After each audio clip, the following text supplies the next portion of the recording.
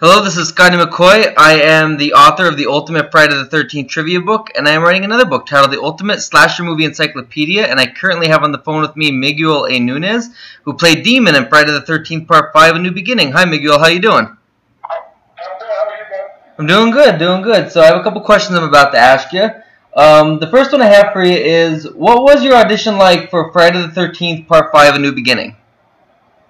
I had no idea about even the Friday the 13th franchise. I was homeless for a long period of time when I first got to California. So I was watching a lot of the TV. I mean, I had heard about Friday the 13th, but I wasn't as familiar with the franchise as everybody else. So when I went in, all I knew I was going in for was a horror movie. That's it. Right. They said you're going to be killed by, they didn't say Jason. I don't think. I wouldn't have known anyway.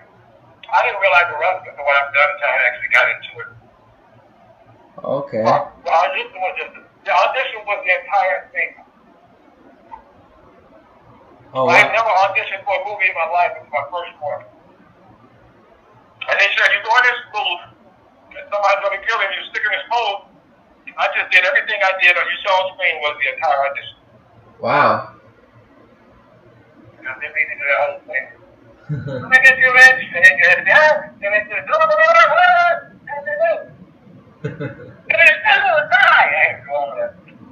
Okay, so how was your death scene filmed or created? I was what? How was the death scene filmed? Like, how do they make the death scene? How do they do all of it? Oh, well, I did everything I had to do. They took the front of the wall off. I had to do it from top to bottom. Okay. They put the door back closed. Took the left side off. I had to do it from top to bottom. Put that back, and they did the right side, had to do top to bottom. And then at the end, they gave me a black vest with a stick sticking out of it. And I had to just get in the back, look from side to side, and then grab the stick like it just came through you. Nice. So you had a scene with both Shavara Ross and Melanie Kinnaman. So what was it like working with both of them? Everybody, to me, I was like a kid in a candy store. It was my first experience. Everybody was great. Everybody was actors, and I was meeting everybody. I looked at everybody like they were already a star. That's awesome. So how was Danny Steinman as a director? Awesome. I love him to this day. Love him today. Just let you go in there and do your thing. That's great. Yep, just go in there and do your thing. No, I can do.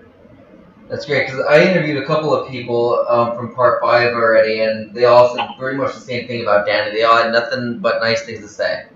Yep, he just let you go in there and do it. He was great. Right. So That was good for somebody who just like that. That was just great. That's awesome. So here's a little funny type of question. The next two actually are. The first one is, when you sang the song that everybody talks about when they talk about your character and Jerry Field's character, when you're in the crapper, Yeah. that song that you were singing, was that improvised or was that in the actual script? No, I actually said, and they said, no, you can't sing a recognizable song. So I just said, baby, I was thinking that there wasn't no beat, no melody, or nothing.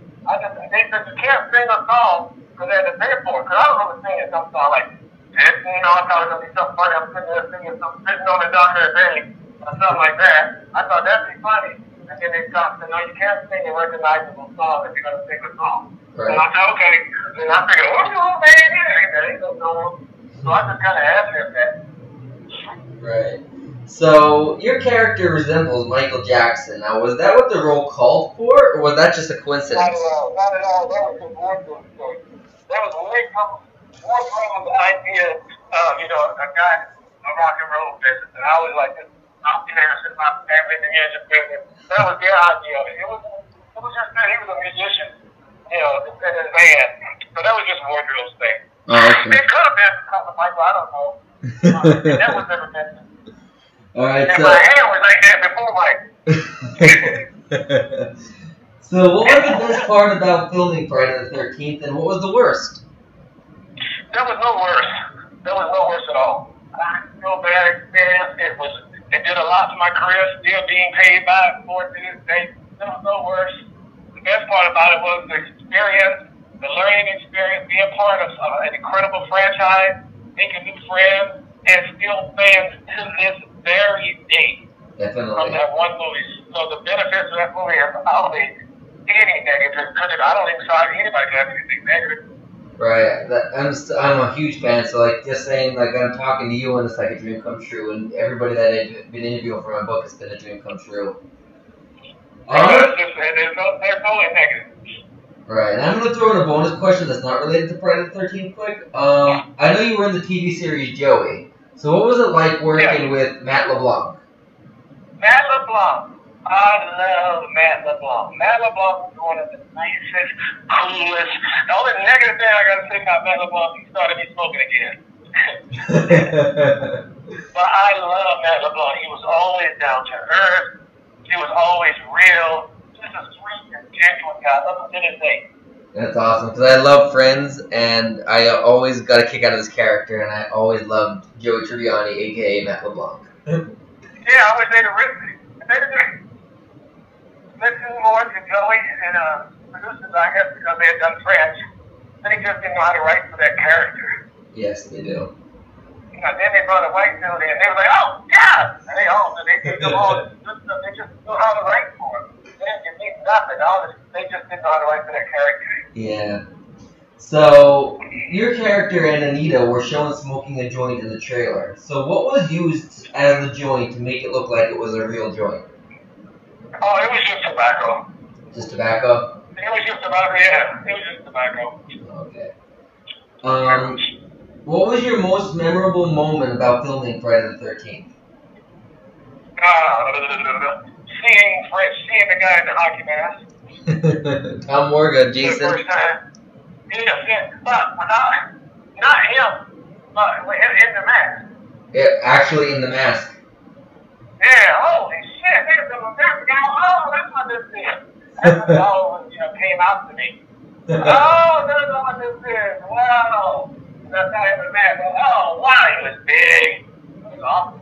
That is pretty cool. I would love to have that experience. Alright. Oh shit, look at that shit. James the right there, this big ass. Oh, it was great. And the last question I have for you is there any future projects you were able to tell the readers about? Oh god, I got so many. We're gonna be doing a Joanna Man 2. I got a movie coming out called Family Business. I'm really excited about. So I was gonna get these series. So just and I got a zombie film coming out called Zombie 2017. 2018, because it's going to be 18 when it comes out. And I'm going to be working on quite a few other projects that I don't have done, but look out, stay tuned, and I'll let you know.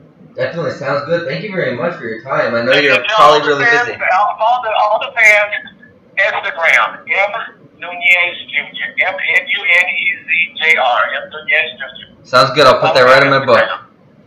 Because I give out acting tips. That sounds great. I'll put that right in my book for anybody that's reading it, they'll be able to follow you. You got it, brother. For sure. Thank you so much. Thank you so much for your time. Have a good day. Anytime. Thank you. You as well. Yep. Thanks. Bye.